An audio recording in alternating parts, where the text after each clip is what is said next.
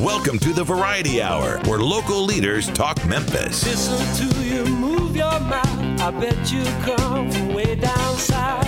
Now don't tell me, let me guess. You're from the town that I love best. Talk Memphis, I wish you would. Talk Memphis, you sound so good. Talk Memphis, high on the bluff. I swear I can't get enough. Listening to you talk that stuff. Talk Memphis, oh yeah. Talk Memphis. Welcome to Talk Money. And now here's your host, Jim Shoemaker. And welcome to Talk Money, where we talk about everything financial. Today's program, when buying life insurance, the biggest questions many people have: do I need life insurance, and how much do I need? And then when you get those two questions settled, you have to ask the question, what kind do I need? How do I buy it? What's the purpose of it? Well, my guest today, Ryan Ely, will help us unravel the puzzle of just who needs it, how much, and what kind. That's important. Stay with us. It's a great program. You don't want to miss that. Also, coming up in the second half, Scott Jordan and Tommy Armstrong will give us insight on ways to avoid common estate planning mistakes, things that happen all the time. You'll find out what can actually put a family at odds with each other and why some estates end up in court when it should have been very simple to avoid court and court costs. We'll talk about that. Today, you'll find that we can listen to podcasts at all times. And, of course, the key is you can decide to do that. Just simply go to Talk Money programs on the iTunes and search for Shoemaker Financial, and that's all you got to do. Listen to any podcast, this one or anything else that's on the with Talk Money. From our Did You Know files, 46% of Americans surveyed believe that the future generations of retirees will be worse off financially than they are, the current people. That's from the Center of Longevity and Retirement. Boy, that's not a very optimistic group of people. If you think about it, they're just simply saying, half are saying that people are going to be worse off than they are. From the Department of Commerce, here's something that's very important, and I kind of find this to be a little bit intriguing. This year, they said that in April, the United States exported $211.2 billion of goods and services, an all-time monthly record for our country. Now, I heard that recently stated on another news program. I was amazed how you could take something actually that was very positive, very optimistic for trade war, what we're talking about, and turn that statement into something negative. April was just a good month. Leave it at that. Don't get into trying to take everything you read and make it a negative. From the Administration of the Community Living. Now, this is a group that talks about Americans and the aging population. I read something recently from them. They said 22% of Americans at least 85 years old need help with personal care. That's on a daily basis. The number of Americans at least age 85 is projected to more than double. That's from 6.4 million in 2016 to 14.6 million in 2040. We're living longer, and we need help. Coming up, Ryan Ely, just how much life insurance do you need? And in the second half, how to avoid some common estate planning mistakes with Scott Jordan and with Tommy Armstrong. If you have a question for us on Talk Money, just simply go to talkmoney at shoemakerfinancial.com. Send us the question or the comment. We'll be glad to get it on the air. I'm Jim Shoemaker, and you're listening to The Voice, KWAM 990 and FM 107.9. This is Talk Money. Podcasts of Talk Money are available in the iTunes Store. Just search Shoemaker Financial. We'll be right back with more Talk Money after this. Jim Shoemaker, Tommy Armstrong, Scott Jordan, and Ryan Ely are registered representatives and investment advisor representatives of Securian Financial Services, Inc., securities dealer, member FNIRA, SIPC, a registered investment advisor. Shoemaker Financial is independently owned and operated. And now back to Talk Money with your host, Jim Shoemaker. Welcome back. I'm Jim Shoemaker. You're listening to Talk Money on KWAM 990 FM 107.9. We've got a special guest with me, Ryan Ely. He's going to be talking to us about basically Insurance 101. Why do you need it? How much should you buy? What kind? Those were the questions we talked about in the monologue. And so welcome, Ryan, to the program, sir. Thanks for having me. You know, Ryan, one of the biggest questions that we have with a lot of people that we get, and they come through this process and they say, okay, I kind of know I need life insurance. I kind of know that my parents had life insurance. But really, let's talk about who really needs life insurance. Well, different people need life insurance for different reasons. For example, you have married couples with no kids. They ask themselves, as one spouse should pass away, would the other be able to maintain the same lifestyle without the added income that used to be there? And then would the surviving spouse be able to pay off debts such as a mortgage, credit card, car loans, things of that nature? So you're talking about a relationship where you don't have kids today. Correct. But they're saying, okay, do I need life insurance if I don't have kids today? I don't have that little person that I got to take care of. But you're talking about debts that they may have acquired as a couple, mortgages, car Correct. loans, and things like that. That's what they need to pay it off. Maybe they don't need a lot, but they need something there to take care of it. You know, one of the biggest questions, Ryan, that I get with a lot of people like that, I say to them, especially young couples, because I had this to happen to me personally, where, it was a young couple, no kids, but, they ended up, he passed away from some freakish little accident, but it was serious, and she was pregnant. And so we didn't know she was pregnant at the time, but the reality is when you're planning, we don't know the future. We don't know what's going to happen in the next 30 minutes, 30 days, 30 years. The reality is we plan, and you're saying think about that when you're working through the process of who needs it. Correct. And even when you talk about planning for kids with no kids, that leads me into people married with children. It's the same scenario of being married with no children, but now you've afforded a lifestyle for not only your spouse, but also your children. And with children, you have very specific debts such as daycare and schools. And would you really want to disrupt that pattern of life if that child has become accustomed to? Oh, yeah, that's a real big issue. That's a real thing when you think about that. What about the single parent? To me, that's where there is a tremendous need for what we're talking about, life insurance. Yeah. Clearly, you want to safeguard the financial future of your child or children if there's no parent present. And life insurance proceeds can go towards the maintenance or well-being of a minor through a carefully executed trust. Okay, so if you're talking about a trust here now, when you're not just you're setting up a minor, and so this child can't inherit. It may be the beneficiary, but you got to set up something to take care of it. You can't name the child as the beneficiary. You got to name a trust. Correct. Right. And that trust has got to have some people to take care of it. We're going to talk to the other guys coming up. Let me introduce you to them. Tommy Armstrong and Scott Jordan are going to join us. And guys, we're talking in the second half of the program about estate planning. But as Ryan's mentioned, Scott, when you think through this, you guys deal with this, and we're all dealing with it. You got a single parent with a minor child. There's some things they need to do specifically. Talk to me about that, Scott.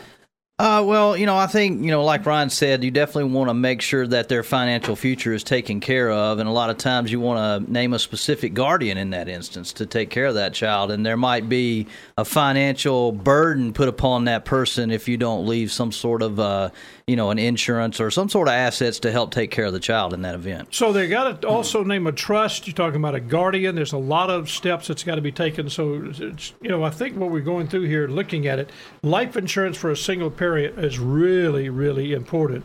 And Ryan, that's kind of one of those things that whether you're talking about the well-being of a minor, you just don't want the minor to be out in left field with no assets to take care of. And if we think about that, nobody wants that. And yet there's people that we know that's what happens to them. Correct.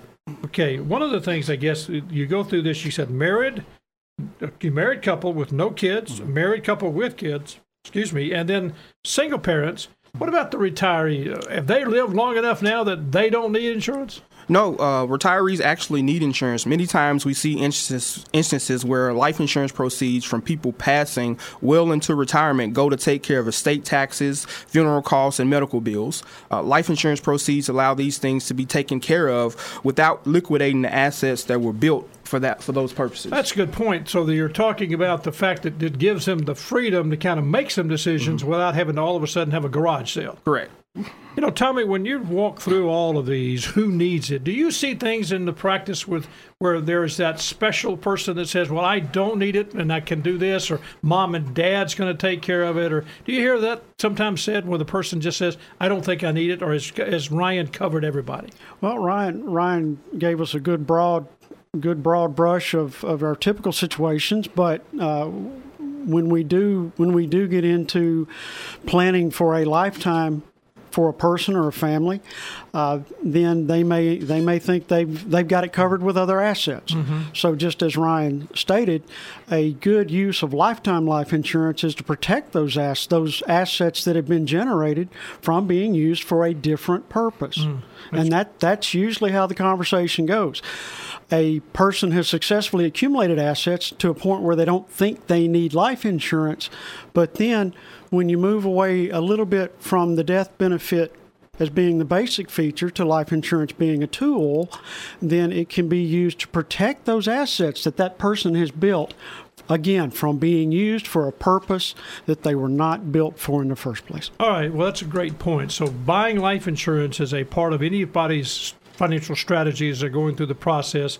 How much? That's the question. That's the next thing. Is if I know that I need it, all right, Ryan, I guess, how much do I need? Let's talk about that. So there's two basic questions you want to ask yourself when you're talking about how much do I need. Number one, how much money will my family need at my death to meet immediate expenses and debts?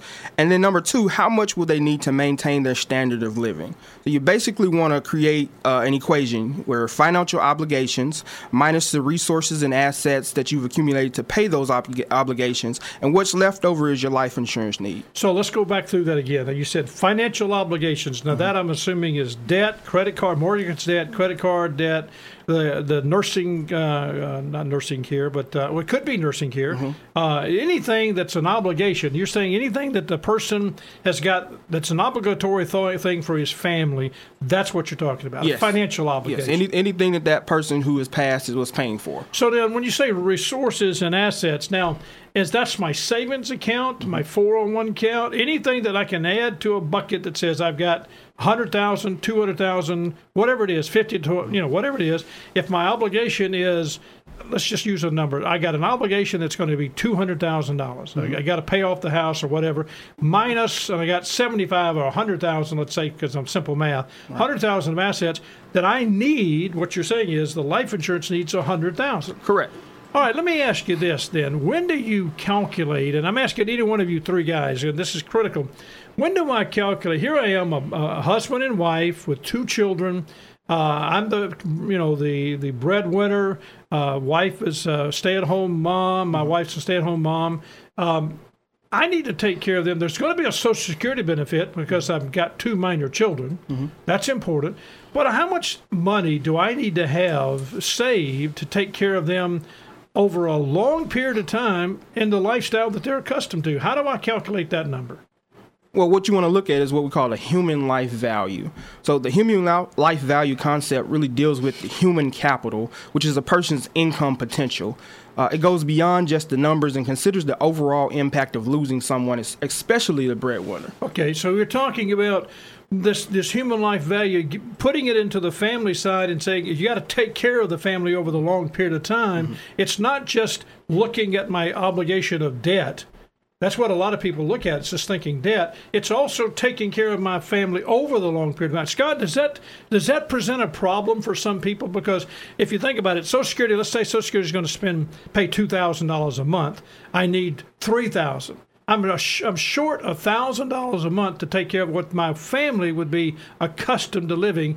How do I go through this process to make sure I'm covering it? I need so many dollars to pay $1,000. Is that what I do, or just come up with a number? Well, I think there's a lot of different ways to calculate that, Jim, but kind of what you're describing there is we need a bucket of money that can spin off that extra $1,000 a month. Now, when we're playing with people, we're always going to assume a real conservative rate of return that money's invested in because it has to last their whole lifetime. Right. So how much income can I reasonably expect off this bucket of money, and does that cover the gap to keep my family? So let's go to saying 1,000. I tell you what. Let's use some numbers that we can kind of put in our heads. I need $40,000 a year.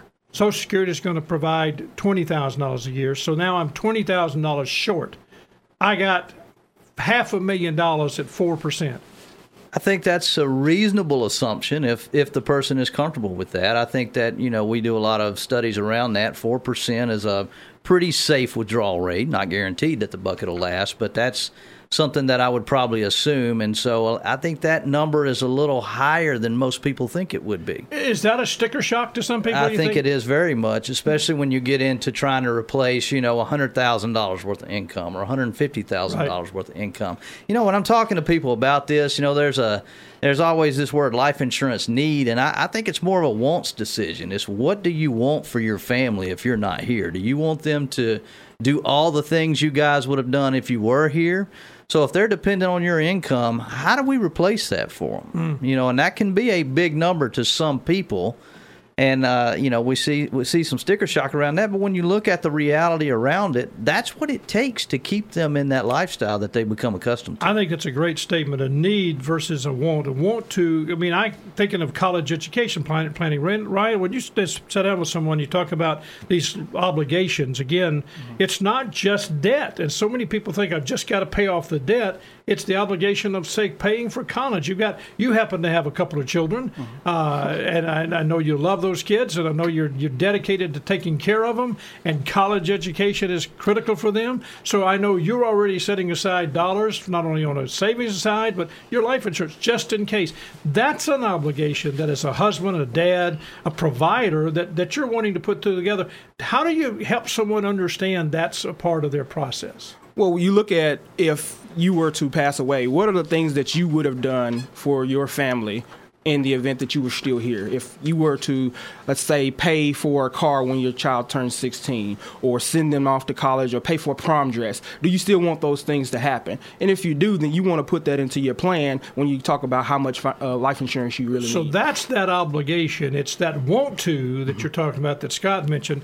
I heard it put one time, and I thought it was such a well-said statement. It said, if you're planning for college education, you don't want this child to come up to mom, dad's passed away, and say, can I go to college? Right. You want them to go to say, where am I going to college? And that's a different mindset, a different thought process, and yet so critical when we're going through this process. We've said who needs it, but then how much? And this is up to what Scott and Tommy were both saying, and you're saying. It's a planning process. It's a strategy where you say, I'm looking at the obligations of what I would like to happen if I'm not in the picture. Yes. I like what you guys are thinking about that, because I think so many people think that's just to pick a number and I got to buy this much insurance. And let's do this then. If we say, okay, we've gotten through this process, and I'm going to say it needs to be $100,000. Maybe it's $1 million. We're not worried about how much it is, but what kind do I buy? What the different types of term? I tell you what, guys, it's so complicated today with so many different. Used to be term and whole life, and that was it. Today, every company's got this, one other deal that's supposedly better than anybody else. And how do you help someone make a decision of which one's right? How do you help let's talk about the two fundamental types, term and whole life, but then help me understand how do you help somebody know which is the right kind. Okay, let's start with term insurance. So term is typically the most economical way to go when we talk about life insurance. It protects you for a specific period of time, which is the term. So there's 10, 20, 30-year term, and it only pays a death benefit if you pass away within that time period. It's extremely common, and a lot of people have it. Okay, so I actually hear a lot of people talk about term. You hear other radio personalities sometimes say term's the only way to go. And term is, as you say, it's common, it's economics, that economics drive it sometimes. It's just what you can afford. Tommy, in a process when I'm talking with someone, and, you got to cover, let's say it's $1 million need.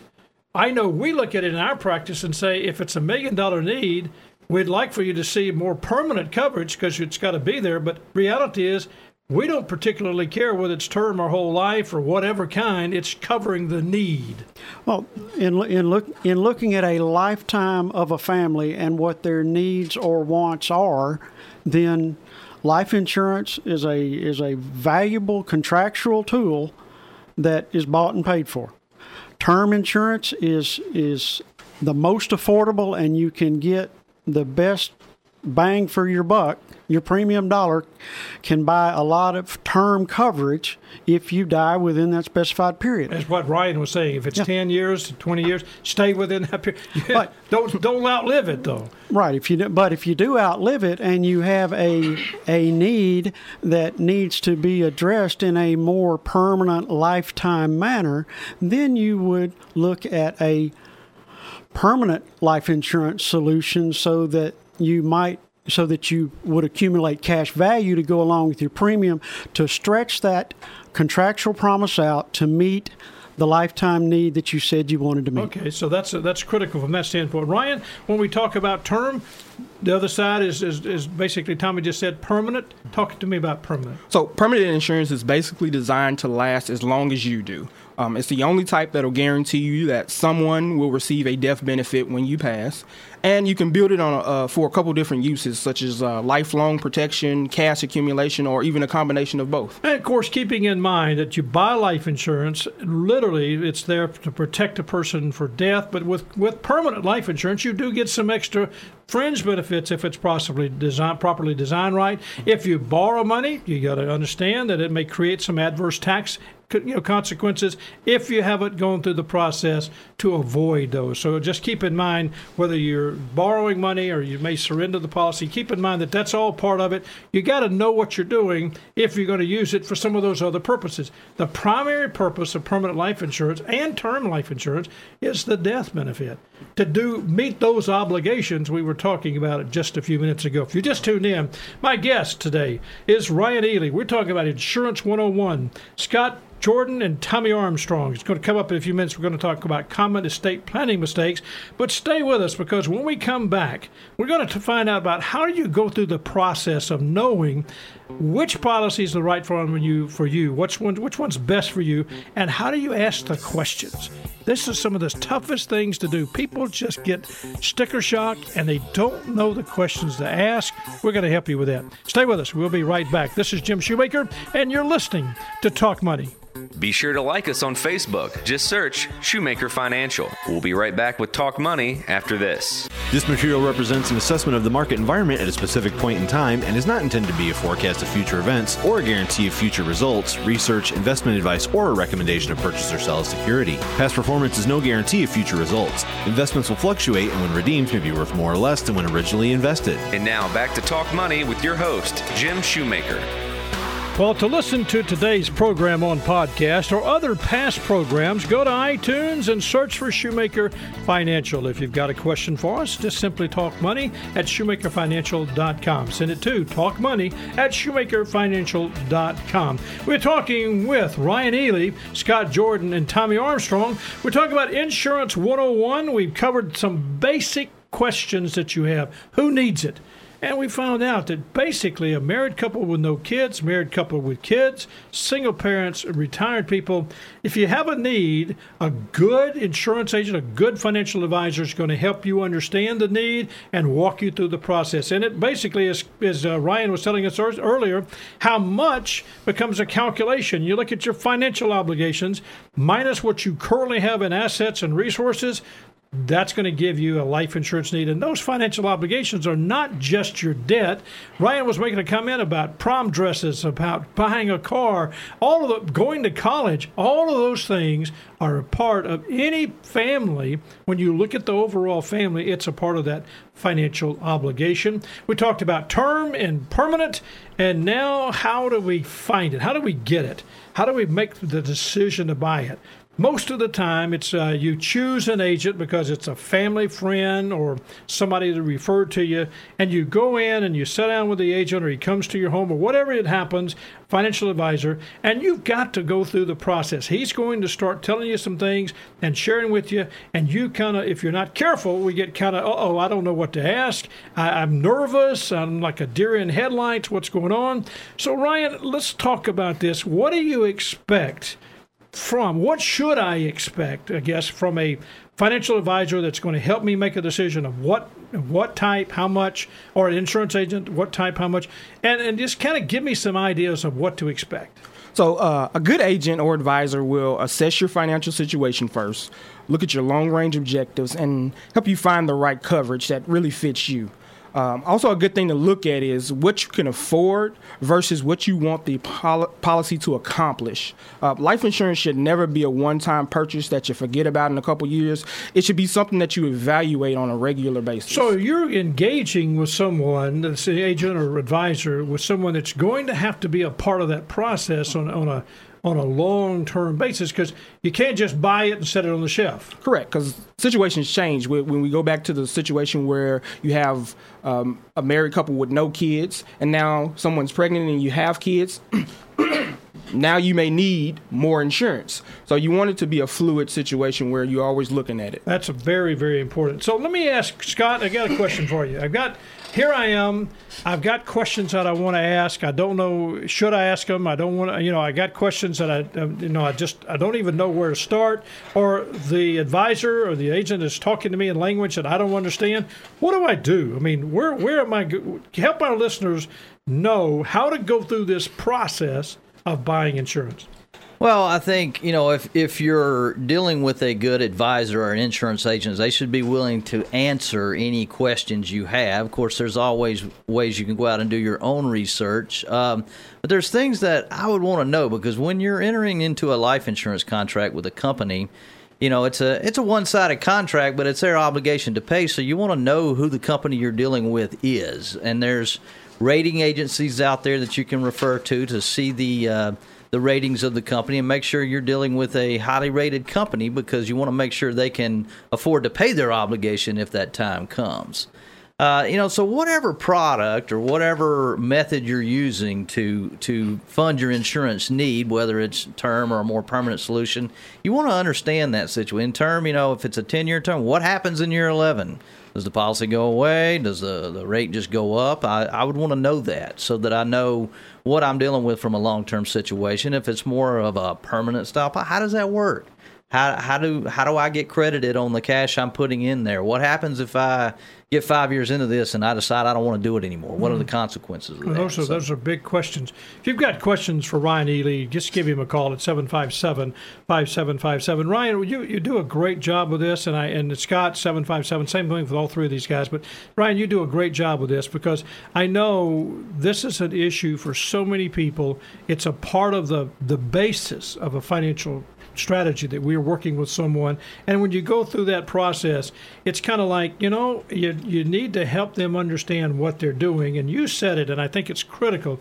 It is not something you purchase and put it on a shelf. It is fluid. It changes. There's more children that come into the family, or there's a death that, somehow you may receive inheritance. All of those things really do play into a fluid insurance over a long period of time, insurance purchases over a long period of time. And that's when I think you do such a good job. In summary, sir, if you were going to sit down with someone, let's just say we just walked into the office, what would you tell them is the most important thing about insurance? The most important thing about insurance is to have some. That's it. I would say well said. Yeah, that was said. Good start. Well, I mean, because you just kind of hammered it. I mean, whether you like it or not, if you don't, and there's some things that there may be the rare case that someone doesn't need it, but in most cases, whether it's married and no children or single, they're not married, they're single. They're going to create debt. They're going to create obligations. They're going to create a different lifestyle financially as they get older, and those are things that are going to have. Well, one of the things that I can say about life insurance, and this is a personal story of mine, and we'll take a break after this, but I came out of the military. I was just gotten married and ended up having a child. I was getting my insurance and determined that I needed to buy some, and they said, well, you got to come back in 5 years because you're uninsurable. And I said, well, wait a second. I got a term policy from the military, and it's a small amount. I need to get some more. And they said, well, you understand. You've had tuberculosis, and you're not insurable. And so that was early on. And then this last, about 11 years ago, I needed to do some estate planning. And you talked about that fluidity, and that's so critical because I was making some changes. And I went in and had a physical, and everybody said, hey, man, you're in great shape. You look super. You're working out. You're doing all those things. And I came back, and they said, no, we're not going to be able to insure you because you have cancer. Now, I tell you what, guys, you want to have a real rude awakening? Just find out that you're trying to do something and you can't do it. And that's really what happened. So, true story. Can't make that stuff up, folks. Stay with us, because when we come back, I'm going to find about those mistakes that you make when you're doing your estate planning, and boy, do they create problems in a family. I mean, let me tell you what. You want to create a problem? Talk about money when somebody is going to inherit something, and you made a mistake of how it's supposed to happen. Stay with us. Coming back, Tommy Armstrong, Scott Jordan, avoiding common estate planning mistakes. I'm Jim Shoemaker, and you're listening to Talk Money. If you have questions you'd like to have answered on the program, email them to talkmoney@shoemakerfinancial.com. We'll be right back with Talk Money after this. There are many great moments in the career of Senator Kenneth McKellar. He was the first senator from Tennessee to complete more than 3 terms, having served from 1917 to 1953, and held the position of President pro tem of the Senate under the current system in Congress during the Truman administration. With 2 economic landmarks named in his honor, Lake McKellar next to the Memphis Industrial District on President's Island and McKellar Airport in Jackson, Tennessee, it comes as no surprise that the senator was an early supporter of the creation of the Tennessee Valley Authority during the New Deal era. Despite the initial support, McKellar's relationship with the TVA grew strained over time, as Tennessee landowners felt they were not properly reimbursed for property acquired by the TVA. McKellar, who served as chairman of the powerful Appropriations Committee, intervened on the landowners' behalf. He knew that the uranium enrichment program for the Manhattan Project, which created the atomic bomb, was heavily dependent on the electricity produced by the TVA, and threatened to defund the program until the TVA fully reimbursed the landowners.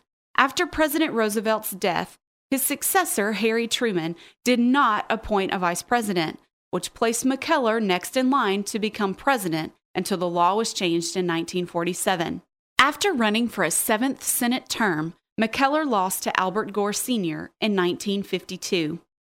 A longtime ally of E.H. Crump, McKellar's defeat in the senatorial race, coupled with the victory of an anti-Crump progressive candidate in the gubernatorial election, marked the end of an era in Tennessee public life.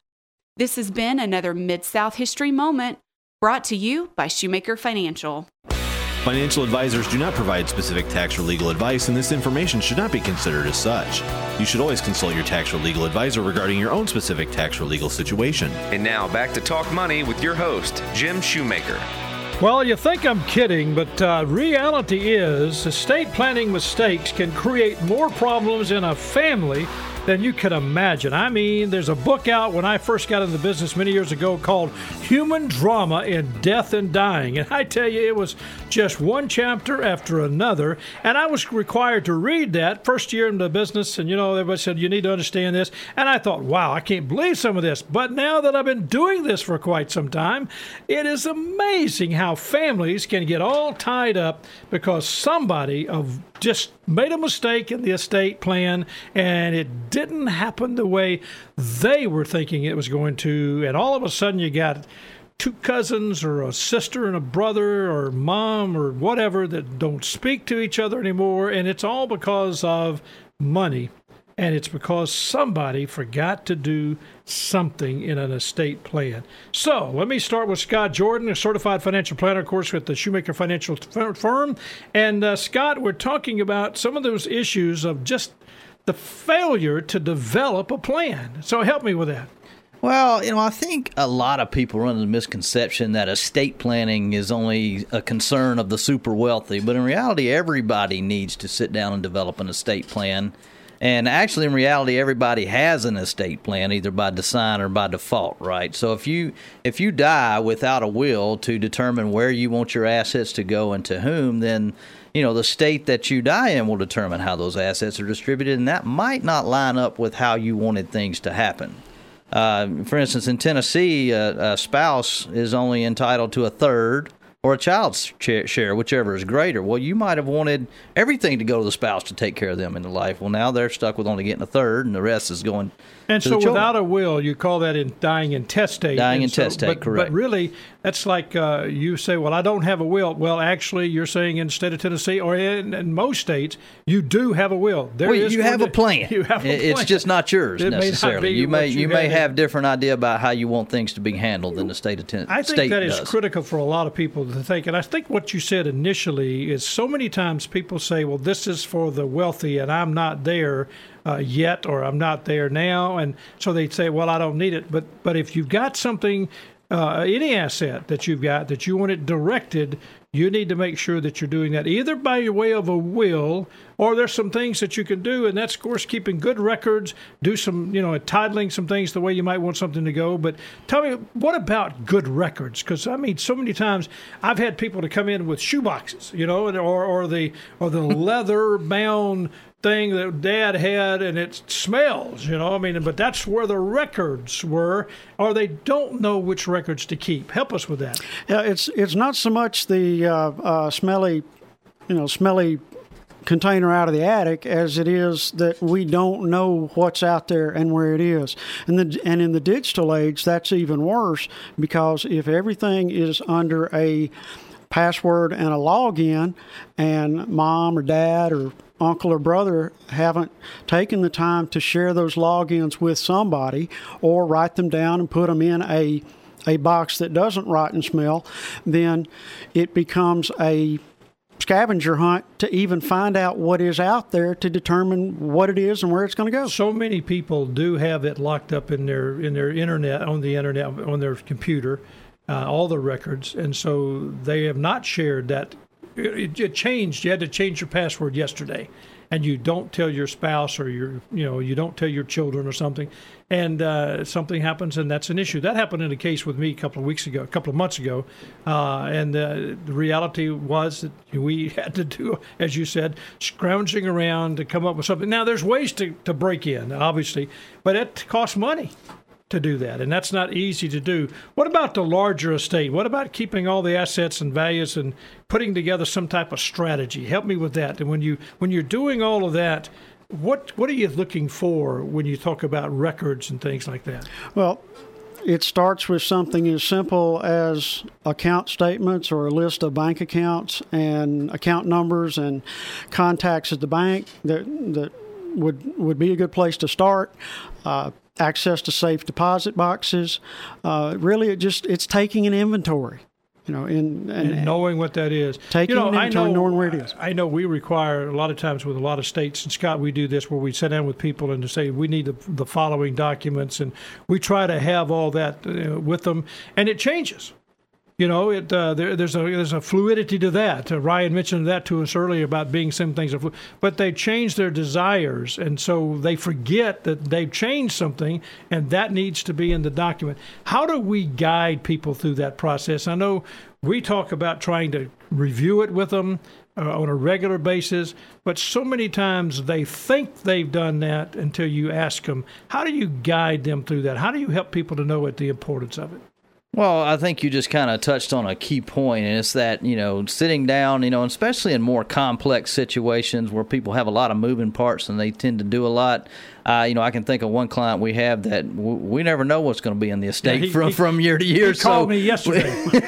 So we have to sit down and make sure that we're doing an inventory of everything and make sure we know everything, how it's titled and all that kind of stuff, so that we can help him plan for the future. And it's, I think it's just sitting down. I think it helps to have somebody that can ask you questions, that knows the questions to ask, so that we can keep that organized for them and help them plan for their future. All right, so now we're talking about you develop a plan. That's something that so many people think, okay, and the plan needs to be one that is entitled, working with a lot of part of your family. It's not, sometimes we have it where the husband or the spouse, somebody's doing the planning, and the other spouse is not even aware of everything that's going on. We see that a lot. So you got to communicate it. You got to communicate it, and we do this a lot where we have family meetings. When the client's ready, we bring in the family so that everybody is aware of what's going on, and that's a couple of different purposes. That's getting them organized and everybody knows, but it also prevents some of that those unpleasant situations that can happen in a death when people were out of the loop and they may think that they're not getting their fair share. You're talking about updating sometimes the beneficiaries, and that changes, that moves through that. Help me with that when you talk about it. Well, that's a big one, Jim, and we've seen several problems around this. Whether it's life insurance policies, retirement plans at work, your 401ks, 403bs, IRAs, all of those pass by beneficiary or by contract, we call that. So those will not go through. A will does not dictate how those assets are distributed upon death. So it's very important that those beneficiaries are kept up to date. I've had situations in the past where, a marriage dissolved and there's a new marriage now and the beneficiaries were never changed. So, death, the assets go to the ex-spouse instead of the current spouse, and that's probably not what the person had desired, but it just was a failure to review all of those beneficiary designations and make sure they were up to date. What about sometimes, and we see this, and there's some issues about this, where you name the estate as the beneficiary. You say, okay, I'm not going to name a person, I'm going to name my estate, and therefore my will dictate. What do you see as the issue with that? Well, that can be okay in certain situations, but when the estate is named as a beneficiary, now those assets must pass through probate, which can add additional cost to settling the estate. Is one problem with that. But you can lose certain strategies that are available, like with retirement accounts, the ability to stretch those over a beneficiary's younger lifelong, using those different distribution tables. We call that stretching those. Well, that can be lost in the event of naming the estate as the beneficiary. So there's a lot of planning strategies that are eliminated when you name the estate as a beneficiary. So need to be careful with that when you start. Be careful. Like I said, there are situations where that's okay, but it just needs to be a well thought out strategy if that is the case. So getting a good attorney to be involved with you there is very critical. Working with your advisor, making sure you're putting that. When we come back, I want to talk about with Tommy. We're going to get his insight on titling assets, because you don't think about it. You've changed your will. You've made some things happen. You want it to go this way by what you're saying in the will, but you forgot to title it the way that you got, and it's a problem. And everybody thinks, well, my attorney did it. Well, my advisor did it. Well, I think Uncle John did it. No, you may have to look at it, and that's our job to kind of help you move through that process. So when we come back, Tommy's going to help us about failing to title assets correctly and why that's important. I'm Jim Shoemaker, and you're listening to Talk Money. Podcasts for Talk Money are available for iOS mobile devices in the iTunes Store. Just search Shoemaker Financial. We'll be right back with Talk Money after this. Life insurance products contain fees such as mortality and expense charges and may contain restrictions such as surrender periods. And now back to Talk Money with your host, Jim Shoemaker. Well, we're talking with Scott Jordan and Tommy Armstrong about avoiding common estate planning mistakes. We've covered everything that you can imagine. I mean, we're talking about updating beneficiaries, keeping adequate records, developing a plan, and then understanding that you're working through the process of that plan. But one of the things we see, and I'm just thinking, Tommy, this is a big issue. I've had to really sit down with a lot of clients and say, we've changed your will, we've changed your trust or whatever it is, and we've got to title the asset according to what that's being dictated by way of the will or the trust. And, it's like, okay, they're like deer in headlights. How do I do that? And so we get involved. Why is that so important? Well, part of the overall estate plan is identifying what we have and where we want it to go in the event of a change. So asset titling plays into that by way of simplifying how certain assets go from the owner who is alive to the owner who has to the beneficiary now that the owner has passed. Asset titling adds a layer of simplification to the estate planning process. It also helps determine the specific direction and intentions of the owner of the asset. Well, a lot of times we do this, we talk about this, where we put it in a trust, and the trust needs to have the ownership of that piece of property or whatever it is. and we forget to do that, and therefore it's supposed to avoid probate, but because you didn't change the title, boom, it's got all those, and it gets to be a complicated, and this is where a family can get into at odds with each other, because Dad said it's going to go into trust, and it didn't go into trust because he forgot to change the actual. Well, the law is going to follow the documents in place regardless of what was written, speculation or intention. That's right. So, using the law to your advantage to title your assets, if you do establish a trust, make sure the trust is the owner, make sure your will has the pour over provision so that anything that got acquired after the trust rolls into it upon the death of the person who established trust. As I was talking earlier, during the monologue, we've got an aging population. And, we're going to have, and this aging population at 85 is needing care on a daily basis. Yes. And so now all of a sudden we've got this huge incapacity process. We didn't deal with that too long ago. I mean, basically, if a person got into a bad health situation, they didn't live that long. But today we've got people that have got health issues. They're living to the point of becoming incapacitated. So let's talk about a proper estate plan when you're dealing with that. Well, again, estate planning oftentimes points to the passing of an individual. But really, estate planning encompasses something as simple as planning how decisions would be made for someone if they cannot make decisions for themselves. Something as simple as a husband giving a wife a durable general power of attorney so that if there are assets in the husband's name, the wife can speak to people about them. An individually titled asset without a power of attorney or a specific authorization, the wife will be unable to speak to the provider of that asset. We talked about this before in the other many programs before, the reality that so many people think, well, I am married. A marriage license does not give a person the authority to do things. We actually sometimes have to protect assets, even though the couple is married. You do need, be specific, a very strong, durable power of attorney. And although you led with the aging population, the trends toward incapacity are coming earlier and earlier and earlier. We have a large population of our military heroes who have served in very stressful situations, leading us into the PTSD issues. So capacity can happen not just at 85, but at 55 or 45 or 35, and that's where an estate planning tool of the durable general power of attorney today is so critical in simplifying what we're trying to do and starting us down a path for a complete estate plan. Well, that's critical for everybody to know. So you need to plan for incapacity. Scott, we got a few minutes left. What about the review and update of an estate plan? How often do you do this? And why is it so necessary to always keep moving and keep this thought? And going back to Ryan's word earlier, fluid.